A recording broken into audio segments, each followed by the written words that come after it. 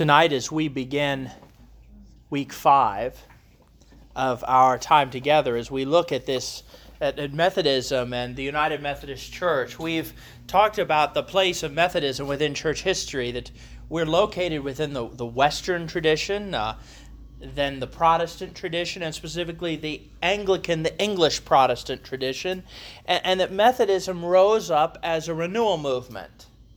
It rose up as a renewal movement within an established church called the Church of England. And it was raised up by John Wesley and his brothers Charles, that God used them as a way to reform and renew the church as part of a greater pattern of evangelical revival of the 18th century. We're not the only evangelical revival in the 18th century, but it was a major one in Britain, which then became a major one in the United States. We talked about how the revival movement of Methodism, with its emphasis on disciplined spiritual life and growth in the Spirit, and that grace can not only save us from an eternity separated from God and hell, but can also make us into that which God has created us and desires us to be. That God's grace renews us. That to be saved for a Methodist not only means that we can go to heaven when we die, though it does mean that, but it also means that heaven can come and be in us today. And so that insight was the foundation of Methodism, the foundation that God can move and change in our hearts. Wesley frequently referred to the religion of the heart. And so we'll talk about that a little bit today too. And we talked about how Methodism is a movement that is centered in the idea of grace, of God's grace that exists from before we're born till after we die.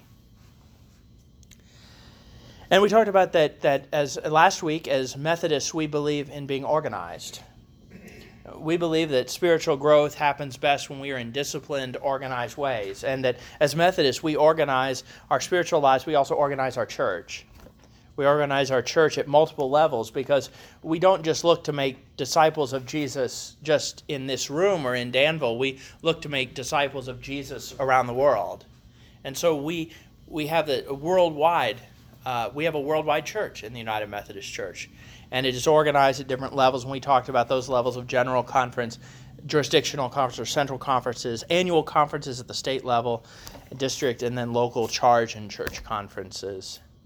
And we talked about how organization is important, that we have a method to how we do things. We don't believe we believe God makes a disciple, not us, but we believe we can create the environment to make disciples. That is so key to Methodism. It's a disciple-making movement. And one of the best things is in the last 20 years, we have kind of rediscovered that. We haven't necessarily done it with absolute exceptional result, but we are rediscovering that the goal of Methodism is not to be a church, but to make disciples. The goal of Methodism is not to maintain the structure, but that the structure would help us to make disciples. And so we talked about that. So we talked about that structure is important, that method is important. But then the question comes up. So what do Methodists believe? Some of you have probably waited the whole class for an answer to that question. And because we are different, and I've said many times, and many of you have even asked, what do Methodists believe? Because in many traditions began out of an insight of what they believe. For example, our Baptist friends, the insight that launched the Baptist movement that is around the world, that is a tremendous movement, is the insight that says, you know what, just because someone baptized you as a baby doesn't necessarily mean you're a Christian. And those of you, and I know some of you grew up in a Baptist church, that's important. The idea that that emphasis, you're like, well, and you're sitting there like, wait, do we believe that, right? Right? Because that emphasis has also was something that was needed to be rediscovered. Now, is baptism a sign of God's acceptance of you? Yes, we'll talk about that in a minute. But because in Europe, if you were born, you were baptized. For example, we do not know the date of birth of William Shakespeare. Did you know that? What we do know about William Shakespeare was the date of his baptism. And that was the equivalent of a birth certificate in the 16th century. So if you weren't baptized, they didn't know when you were born. There was no Department of Vital Records and Statistics. So everyone was born. If you were in England, you were baptized in the church. If you were in Italy, you were baptized in the church, the Roman Catholic Church. And baptism had become kind of a mark of citizenship. And Baptists said, no, that's not how it works. Lutherans, we talked about Luther. What's the great recognition of Luther is we can be justified not by what we do or what we pay, but by the grace of God. Justification and by faith. Justification by faith. That's the great emphasis of Luther. But Methodism has no real great... it was not a theological or doctrinal awakening. What it was an awakening of more of how we do things. And so what happens then is we say, hey, well, these other ones, they really emphasize what they believe, but we don't. And so that leads many people to say, well, Methodists don't believe anything. And that was there for a while, kind of a common thing, where it says, well, it doesn't matter what you believe as long as it's how you come to what you believe, that the method matters. And Chris is going to talk a little bit about a method called the Wesleyan Quadrilateral next week. That was not part of the original historic Methodism, but it is key to a contemporary understanding of how United Methodists do theology. And so for a while it didn't matter what you believe as long as you use Scripture, tradition, reason, and experience to get there. Well, it turns out if you use one of those things at least, you can get anywhere with it. So are there things that we believe as United Methodists? And the answer is yes. United Methodists have doctrinal standards. But they are not as simple and as short as many other churches, I'll be honest. If you look at most church websites, particularly non-United Methodist churches, at the top it'll probably say, it might say who their pastors and their staff are and their worship times, and they'll say what we believe. And they'll list, and there'll be 7 bullet points or 8 bullet points of things they believe, and that's a good thing. But for United Methodists, our heritage comes over time, and our doctrinal beliefs are a little lengthier. I gave you a handout. It's 11 pages, and this summarizes what we call the doctrinal standards of the United Methodist Church. So I want to talk about those tonight, and we're going to talk about that, and those are in this book called the Book of Discipline. This is a book, and it's been burgundy for a while, and every 4 years after the General Conference is the only organization that can make changes to this book. And so when they do make changes, every 4 years they print a new one. And we have this. And the Book of Discipline, for the most part, most of us know it as the place, some will know it as the place where our stance on social issues are kept, called the social principles, but the most of it is, we think of it as the ways we organize the various levels of the church. The rules for ordination are in the Book of Discipline. The rules for local churches. So the committees we have at Centenary, for the most part, are set down because those are the committees required in the Book of Discipline. We have trustees, we have a finance committee, we have a church council, we have a pastor-parish relations, we have a nominations committee, and those are committees. We didn't invent those committees here at Centenary. Those are committees that are part of the structure for United Methodists. If you go to the United Methodist Church in Harrodsburg, they have those committees. If you go to the United Methodist Church in Sacramento, they have those committees. If you go to the United Methodist Church in Miami, you get the idea, right? And so much of it is how it's organized, because we think that's important, because we believe in organization. We believe in an organized way to make disciples. But we actually begin in the Book of Discipline with our doctrinal standards, what we believe, because we believe that what we believe matters. Doctrine is a big, heavy word. Doctrine seems like a word, you use it like a weight, bam, doctrine, right? But that's not what it's about. I hope I didn't damage this. Right, doctrine, you're like, that violates our doctrine. That's somewhere between, and, get me the kindling wood and tie him to the stake. It has that ring to us. But doctrine is just a word that means teaching. It just means teaching. Doctrine comes from the same Latin word as doctor. A doctor, we think of a doctor historically is not necessarily aligned with medicine. If you were to say, he is a doctor, we're probably talking about someone who practices medicine today. But the historic meaning of doctor is simply one who is a teacher. The great theologians of the church were named doctors of the church. A doctor is a teacher. Even today, when we think of it as a doctor, someone who has a doctorate is someone who has studied it enough where they can teach others. Now, certainly you don't necessarily need a doctorate to be able to teach others, but we say, if you have a doctorate, you've mastered the field such that you can teach others. And so doctrine is that which we teach. Will Willimon, who is a kind of outspoken bishop in the United Methodist Church, was dean of Duke Chapel for many years at Duke University. He said, doctrine is that which we find to be the most interesting things about God. Doctrine are the things that we think are worth teaching, the things that are worth believing. So we have doctrinal standards. Now the question is, I've got 11 pages here, and actually the last half page are just links to other things that are longer. And so the question always becomes, do I have to believe all this? To be a Christian or to be a United Methodist? Do I need to go home and highlight what I may or may not believe in these 11 pages? The answer is no, but I do have to believe them. When you join the church, what do we ask you? Did you know when people profess faith in Christ, we ask them what they believe. What we ask you to believe when you join the church is, do you affirm the Apostles' Creed? And so and that's why we believe the Apostles' Creed is important to say. It is the creed of baptism.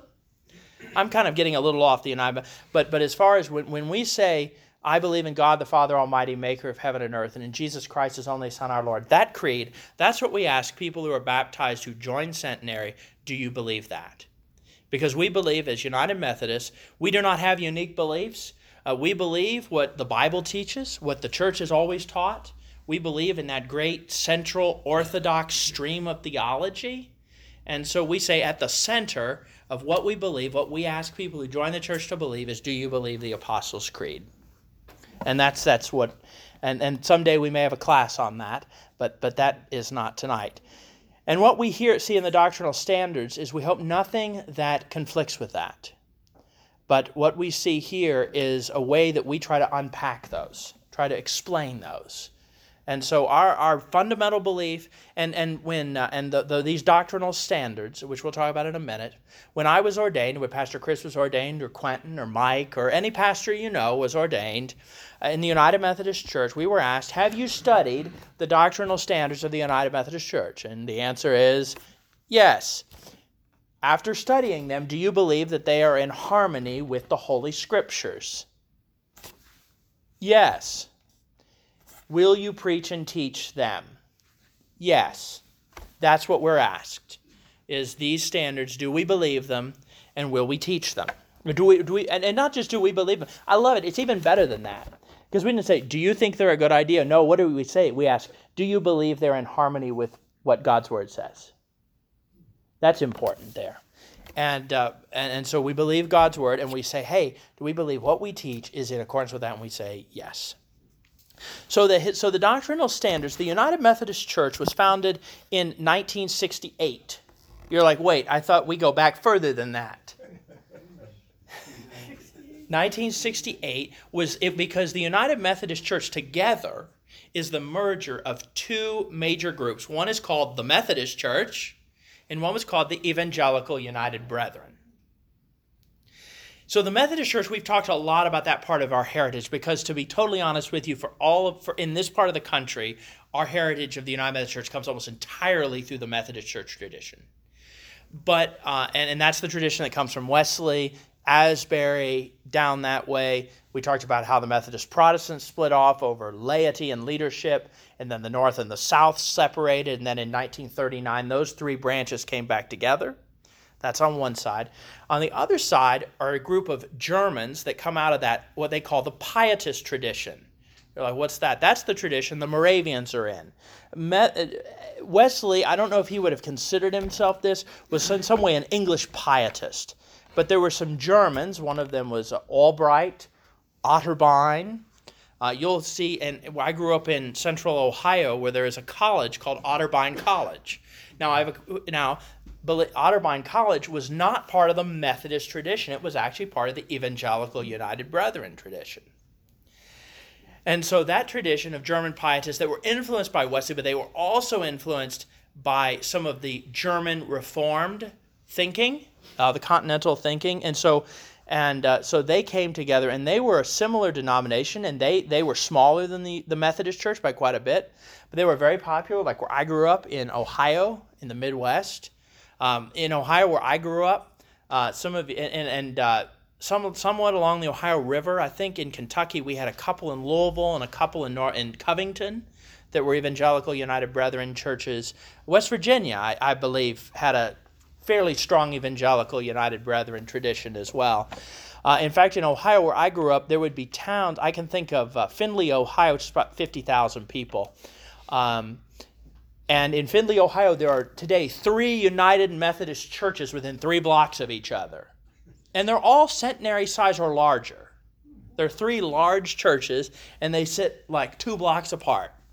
Because one was an old Methodist church, and 2 were old Evangelical United Brethren churches, which Evangelical United Brethren were themselves a merger of the Evangelicals and the United Brethren in like the 30s. So like 100 years ago, there were those 3 churches were in 3 different denominations, and now they're together in one denomination. United Theological Seminary in Dayton, Ohio, comes out of that Evangelical United Brethren tradition. And you're like, why do you explain this to me? Well, so in 1968, when they came together, they had 2 traditions that had two what we believe statements. And for better or for worse, what they decided to do is they could not decide how to put them together, so they said, well, we accept both of them. And so both the statements of the EUB Church and of the Methodist Church are considered to be doctrinal standards of the United Methodist Church. The standard of the Methodist Church is called the Articles of Religion. Chris and I have mentioned before that the Anglican Church had what they called the 39 Articles of Faith, and Wesley abridged them, edited them when the Methodist Episcopal Church became an independent church in the United States. Remember I said when it became an independent church, for Wesley, a church ought to have a system of what they believe, and they ought to have a system of how they worship. And so Wesley sent both of them to America. It said, here is your what we believe, and here is your how we worship. The how we worship was discarded in about 5 years. But the what we believe has stood. And in fact, it is the one part we cannot alter in the Book of Discipline. No majority of the General Conference can change what we believe about the incarnation of our Lord. No vote can change what we believe about the Bible. And that's probably a good thing. We have these traditions. And so when we look at them in the Articles of Religion, and then after that it's called the Confession of Faith of the Evangelical United Brethren Church, we see a lot of things that are similar. I'm going to look a lot at the Articles of Religion because they're in some ways ones that are more difficult to understand. The Confession of Faith was actually written only just a few years before the merger. And it's a more modern confession than the Methodist Articles of Religion. When he edited them, he did not add anything that was particularly Methodist to them. So when you read them, you'll read them and you'll think, gee, we've talked a lot about what's kind of uniquely Methodist. I don't see anything about that in these. This just sounds pretty typical. Because that's what it's kind of Methodist. We say, hey, what we really believe, and we have a hard time with this. Because we can sometimes major in the minors in our tradition. The Articles of Religion are about majoring in the majors. That's what it's about. And so we talk about what's the first thing we say as United Methodists, we believe in God. We believe in God, and we believe God exists as a Trinity, and that is to say, God in 3 persons, but one God, the Father, the Son, and the Holy Spirit. Or the Holy Ghost, as they said in the 18th century. And then also in the Confession of Faith says the same thing. We believe in one true, holy, and living God, eternal Spirit, who is creator, sovereign, and preserver of all things visible and invisible. We believe the one God reveals himself as the Trinity, Father, Son, and Holy Spirit, distinct but inseparable, eternally one in essence and power. So, as United Methodists, we believe in God, and we believe God exists as Father, Son, and Holy Spirit. Next, we believe in Jesus, who is the Son, the Word of the Father. We believe Jesus was fully God and fully human.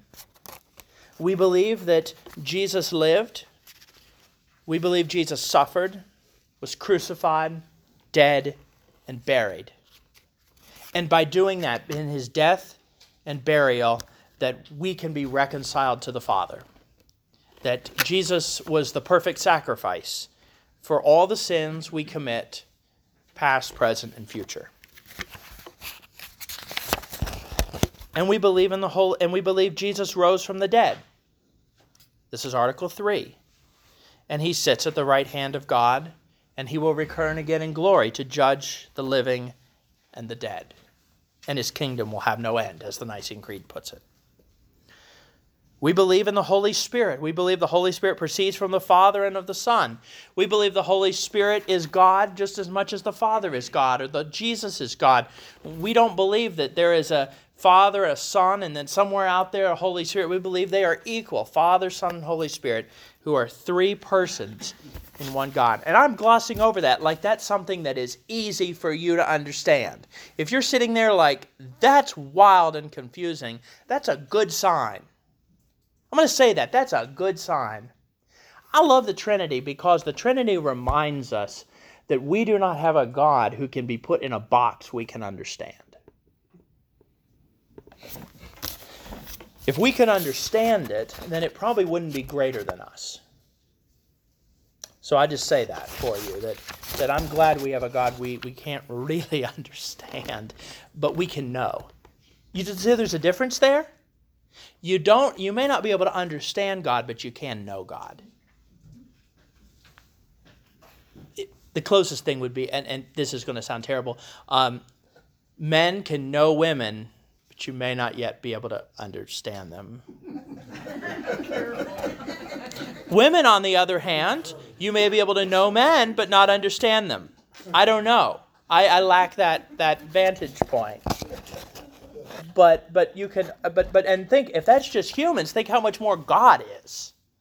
Anyway. So we believe in God, Father, Son, and Holy Spirit. We believe in the Scriptures.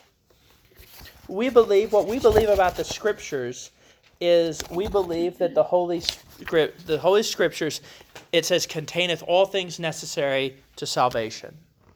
Then in that big question, the ultimate question, what must I do to be saved? The Bible tells us. That when it comes to matters of salvation, what it says there is he says, you can't add anything to it. If the Bible doesn't say you need it to be saved, you don't need it. You don't have to believe anything that's not in the Bible to be saved. We have no extra beliefs, no extra actions, just what the Bible teaches. That's less than what some churches believe and more than what others believe. We believe when it comes to matters of salvation, the Bible teaches us everything we need to know. We believe that the Bible is Old and New Testament. And we do not believe in the Apocrypha. It gives you a list of books, and what it's basically telling you there is that part that's called the Apocrypha, or the deuterocanonical books. That's a fancy way of saying it. Second books. We believe those might be interesting, they might be edifying, but they are not part of Holy Scripture. So some Bibles you'll see, they'll say, such and such version with the Apocrypha. You could go ahead and buy that. It's no big, you could buy it.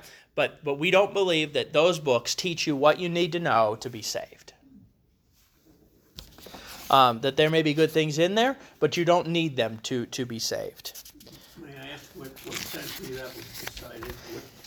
So a lot of these come out of the Protestant Reformation. Some of these we'll talk about, and we'll talk about some more, and they are classically, for example, our view on the Scripture is really more contra Rome.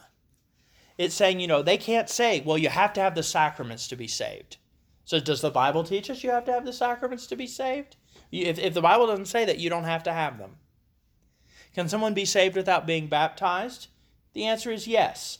Is that the ordinary course of things? No. But can we require you to be baptized to be saved if the Bible doesn't require you to be baptized to be saved? No, we can't do that. We don't have the right to do that. So and with this is, then in the Protestant Reformation, Protestants took the side of no apocrypha.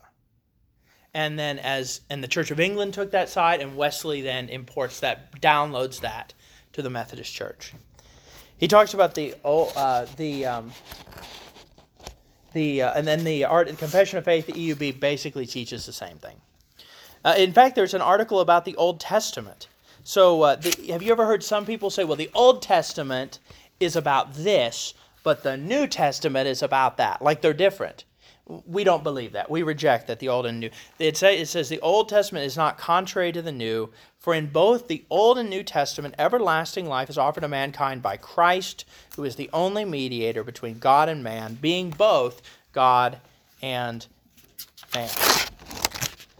And then in addition, it says, what about the law of Moses? The law of Moses given is not binding when it comes to the ceremonial law, the ritual law. However, the Old Testament laws that are moral laws are still binding upon Christians. So when you say, well, the Old Testament says all kinds of crazy things. It says that if you wear a shirt that is part polyester and part cotton, you're supposed to be stoned to death, I hear. Well, that falls under the ceremonial law. But there are other parts of the law that are moral. And it says here that we are not free from the moral law. The moral law exists. Wesley would teach for the Reformers, and Wesley taught for three purposes. One, it was a mirror to show us our need for a Savior. Two, it was to bind our basest instincts. For example, our instinct to murder people. The law says, that's a bad idea. Don't murder. And the third is to train us in righteousness. To say that, hey, if we're born again, if we're followers of Jesus, this is how we ought to live.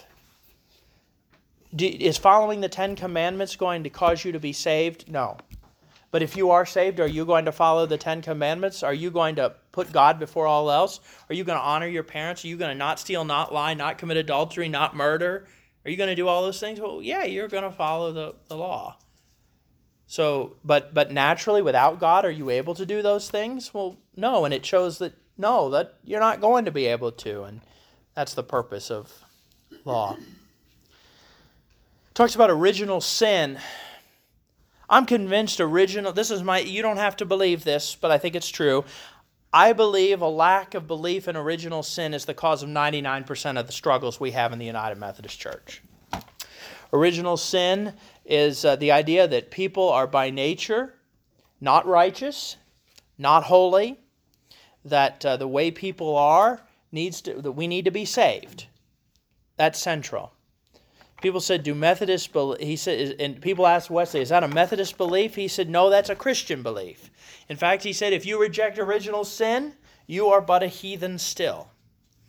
I tend to talk a lot about original sin because I think it was Niebuhr who said, it is the one empirically verifiable doctrine the Christian church teaches. Do you know what that means? It's the one doctrine you can tell just by looking around. Have any of you watched cable news today? Just saying. Original sin. You can go that on whatever side you want. But original sin. And the contrary of original sin is the idea that basically we're born kind of free, and that we can be influenced to do good or to do evil, and that we have the total perfect freedom to do good and to do bad. And what it says here is, it is the corruption of nature of every man following after Adam, and that by nature we are taken away from original righteousness and we are inclined to do evil, and that continually. That is about as politically incorrect as any teaching of the Christian church gets. The idea that somehow you are not the master of your own end, but that you are by nature turned inward toward yourself, toward selfishness, and toward greed. And that we need a Savior to help us. That's the basis of, is original sin the most important doctrine the church teaches? No, it is not. Is it the most important word about humanity? It is not. But is it a word about humanity? It is. And it's one that I think we can kind of understand in ourselves. You know, it's that thing that Paul says in Romans 7. He says, the things I want to do, I don't do, but the things I don't want to do, I end up doing. That's original sin. Now, what we believe is, can original sin, do we have to be stuck with original sin forever in us? And the answer is no, that the Spirit can move in our hearts and transform us. We may start there, but we don't necessarily have to end there. That's original sin. That is something we believe as United Methodists. The Article 7 of the EUB Confession of Faith reminds us, in his own strength without grace, man cannot do good works pleasing and acceptable to God. We believe, however, man influenced and empowered by the Holy Spirit is responsible in freedom to exercise his will for good. How do we have free will? We have free will because our free will is enabled by the grace of God. The ability for you, for some, you say, because you say, hey, I know someone who's not a Christian. They say they don't believe in God, but yet they don't always do bad things. They do some good things. And that's prevenient grace. That's God's grace that has unlocked the ability for them to do good and unlocked the ability for them to see God and to respond to God's grace. God's grace enables us to respond. So of the justification of man, that's a great title. It's saying we are accounted righteous before God, not by our own merits, but by the merits of Jesus. That when we believe in Jesus, that God looks at us. I think Ron shared this a few weeks ago. When he looks at us, he sees not our failures, but sees the goodness of Jesus. And as Methodists, we believe that God not only can see us that way, but he can actually, by grace, make us that way.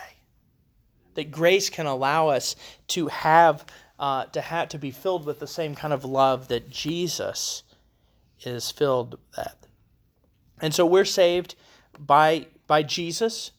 We receive it by faith, not by works. And we are made right with God only by faith. And that is comforting. It says that. It's comforting.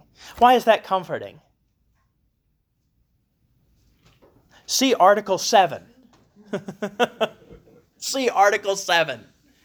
If we were responsible to save ourselves, we'd be in trouble. Can I say that? But the good news, the gospel says we can be saved not by anything we do, but that there is a God who loved us so much that he offered his son Jesus that we could be right with him. That we're saved not by us.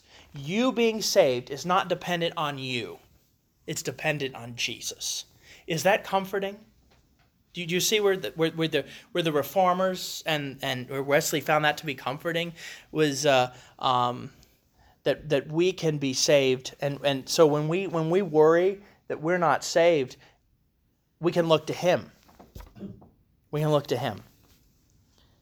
So good works. So you say, well, if good works don't say, what's the point of good works? And it says, well, good works are the fruit of faith. And they follow after we are justified, because we believe as Methodists, when we are justified, when we are made right with God, that's not the end. But that it actually changes our hearts. And that instead of doing those things which don't please God, now our hearts change so we can do those things that do please God. And those are good works. It was, in fact, I think I mentioned this before. I mentioned this last week or week before. It was John Calvin himself who said, no man is saved by good works, but no man is saved without them. Why? Because good works flow from a life and a heart that has been changed. And we believe that. That the good works are pleasing and acceptable when God sees that are the fruit of the grace of his grace. And they spring out of a true and lively faith. Inasmuch as by them a lively faith can be evidently known as a tree is known by its fruit. Article 11 is a work of supererogation. How many of you knew that word before tonight? still don't know it. I'm still not sure I know it. And supererogation are works above what God commands. Is there extra credit in the kingdom of God? We say no. Can you do enough good works that God is like, well, you're really on my good side? No. And that was, again, another teaching contrary to the teachings of the Roman Catholic Church. I want to be careful when I say this. So much of this is written these were written in the 16th century, in the 17th century, and they refer to the teachings of the Roman Catholic Church of that day. They may not refer to the teachings and practices of the church today. Does that make sense?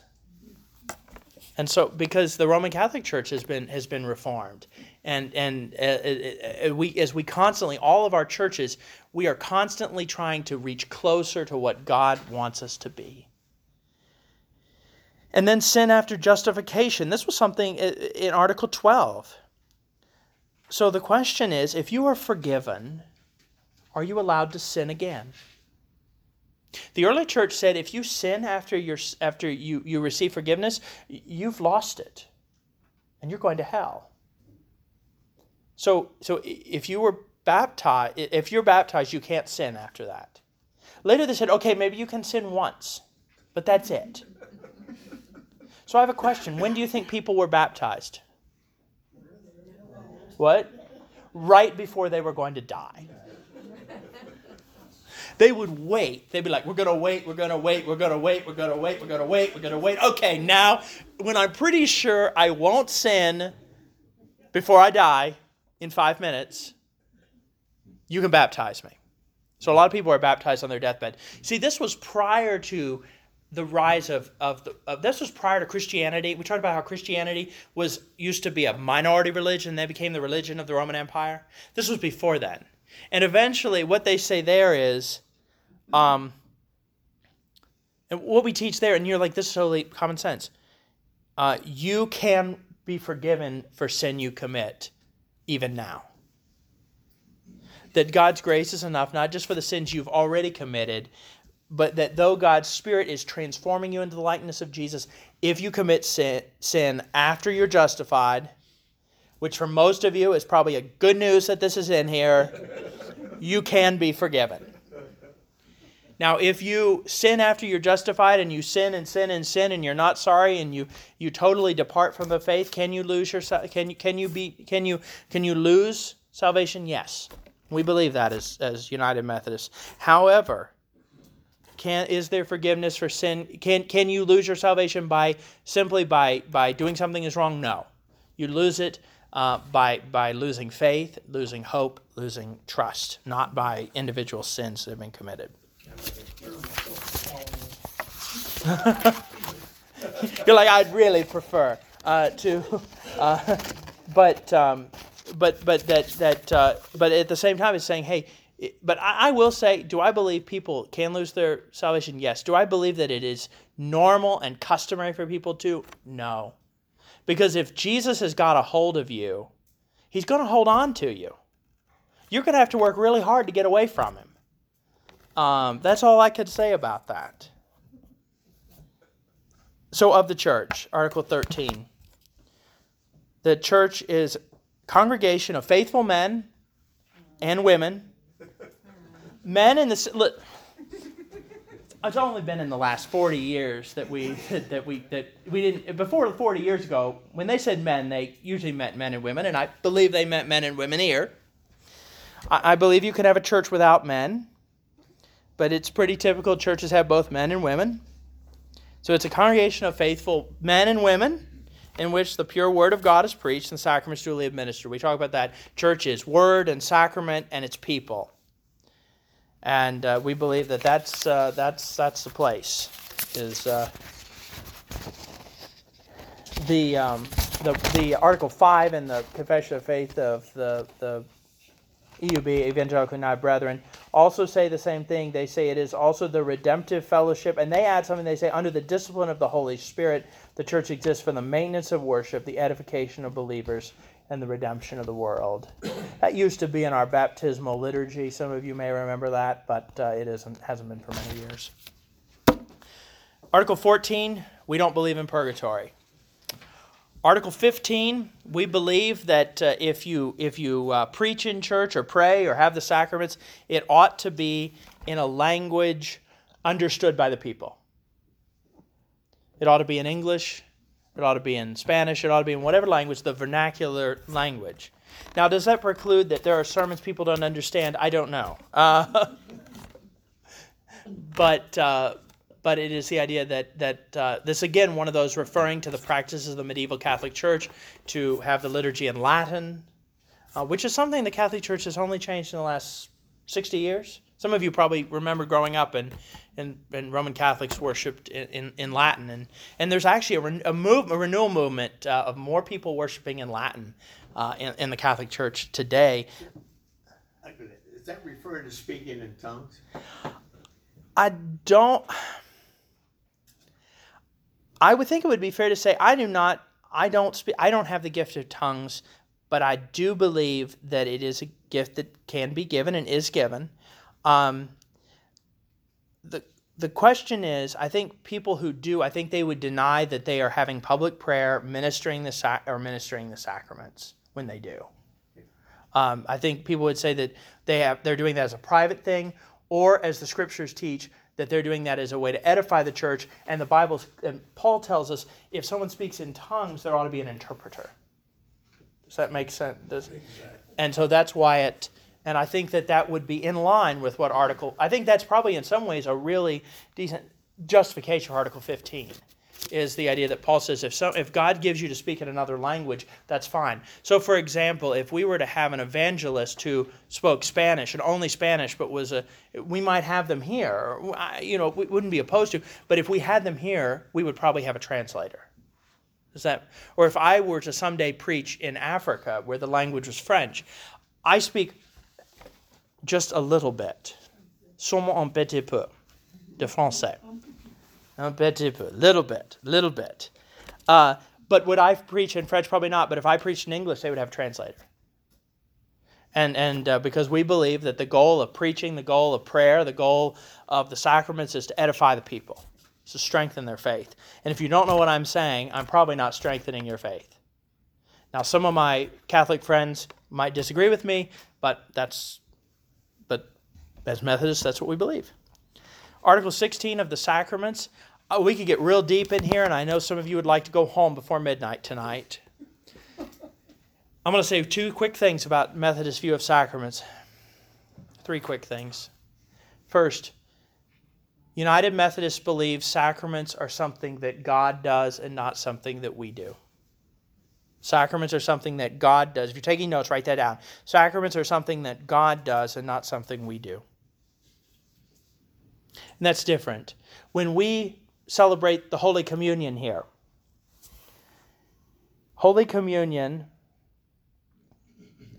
is not, it says in Article 18, is not only a sign of the love that Christians ought to have among themselves. It's not a sign of our remembering. It's not a sign of our connection. That's not what it. The sacrament is sacrament is a Latin word meaning promise. And we believe that God promises that when we break the bread and pour the wine, Jesus is with us. That the one who makes the difference in the sacrament is Jesus, and he promises to be with us. Now, the question is, do we receive communion? Is the body and the blood literally body and blood? We reject that. The idea of transubstantiation, we don't believe that. But do we believe that in a spiritual way that we are coming together with Jesus' body and blood? Yes. And it says the body of Christ is given, taken, and eaten only after a heavenly and spiritual manner.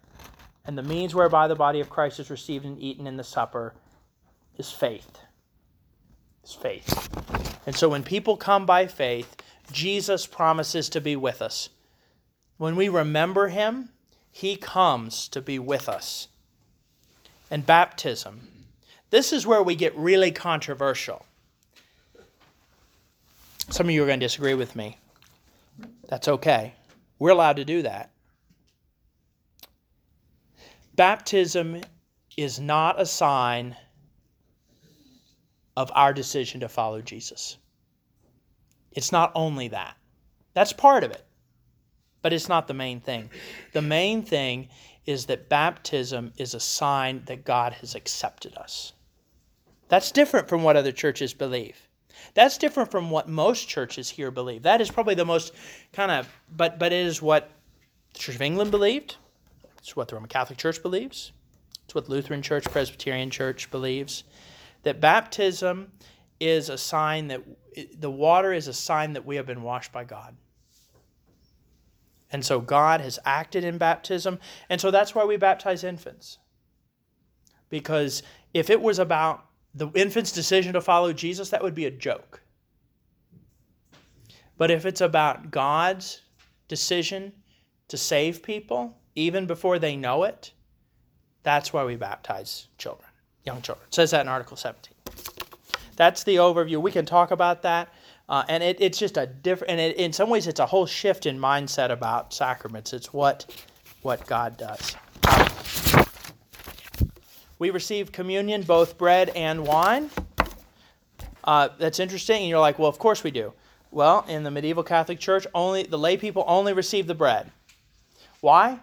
Because if you believe the wine is the literal blood of Jesus, I have watched some of you all spill it on the carpet. I have spilled it on the carpet. That's why we have little rugs, isn't it, Molly? I think it's the last 30 years that they've shared the cup. And so what we say is, does Jesus' blood want to spend eternity matted into one of the little rugs in the sanctuary? And so they say no. And that's why oftentimes Catholics, even today, won't use bread because, we don't really want the body of Jesus to spend eternity in the Hoover bag and in Priscilla's vacuum cleaner. And I'm kind of saying that and kind of being over the top. But the reason I mention this is to say that we say, hey, we receive it is still bread, it is still wine, and we receive by faith. We think we ought to treat it respectfully. That's why we don't pour it down the drain or throw it in the trash. We scatter it outside. But we are also not obsessed with like the little crumbs in the carpet and things like that, because we don't believe it is a literal change. But we do believe that by faith, Jesus comes to us in that meal. We also believe Article 20, that's also connected with it. We believe that Jesus' sacrifice on the cross is once for all times. We believe that that sin is paid for on the cross, and that we believe that communion is not, we do not represent Jesus' sacrifice. That's a difference from our Roman Catholic friends. That we believe we remember, that we do not reenact or represent it to him. And we don't offer that sacrifice on behalf of others. We don't say Mass on behalf of other people, for the living or the dead. We also believe that ministers are allowed to be married. My favorite article of all, Article 21. Daryl's favorite article of all. And Article 22, we believe that that churches ought to be able to have worship that is fitting to their surrounding areas. And you're like, well, yeah. Again, we're connecting to the Reformation, and they're saying, hey, it does not need to be in the same language no matter where. We can adjust based on where we are. However, the basic format of worship, if you're willingly part of a church that has a basic structure for worship, you ought to follow that.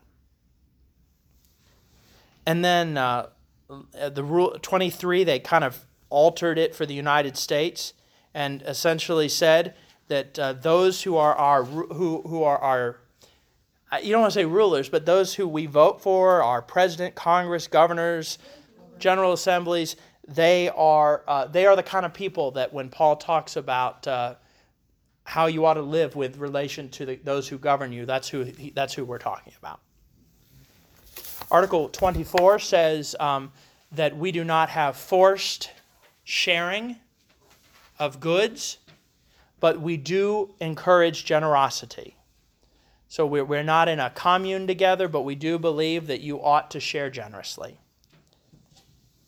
25, we do believe that we can swear oaths So you can swear on the Bible if you're a public official or you're a witness in a trial. We do permit that. We added 2 additional articles in 1939, though they are not part of the official articles. They are, but they are further elaborations. One is on sanctification. That is that Wesleyan ideal that we can be cleansed from sin, and that we can live oriented not toward ourselves but toward love.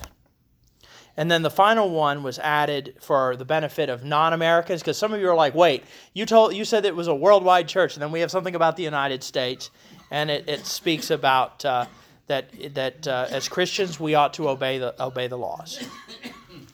So that's, I kind of went through that, and maybe in a little more detail than I had anticipated for those, but that's basically the big picture of what we believe. Now, in some ways, there are some things that are a little different, but for the most part, what we believe is in line with what other Protestant Christians believe. Also, in our, I'll mention 3 other things toward the back of your packet that are about the doctrinal standards of the church. Is the general rules. I've spoken of the general rules: do no harm, do good, and attend to the ordinances of God. It mentions there to do no harm is essentially do not sin. Do not take the name of the God in vain. Do not be drunk. Do not buy or sell slaves. Do not put on gold and costly apparel. Do not sing songs or read books which do not tend to the knowledge and love of God. Some of you are feeling a little convicted by this. Softness and needless self-indulgence. Well, now I'm feeling I'm feeling convicted. Laying up treasure upon earth. Borrowing without a probability of paying. Some interesting versions of what do no harm means. Do good.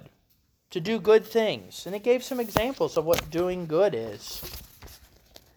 It says, do good to your bodies by giving food to the hungry, clothing the naked, visiting those who are sick and in prison. Do good to your souls by instructing people of the teachings of the church. Help others and run the race with patience.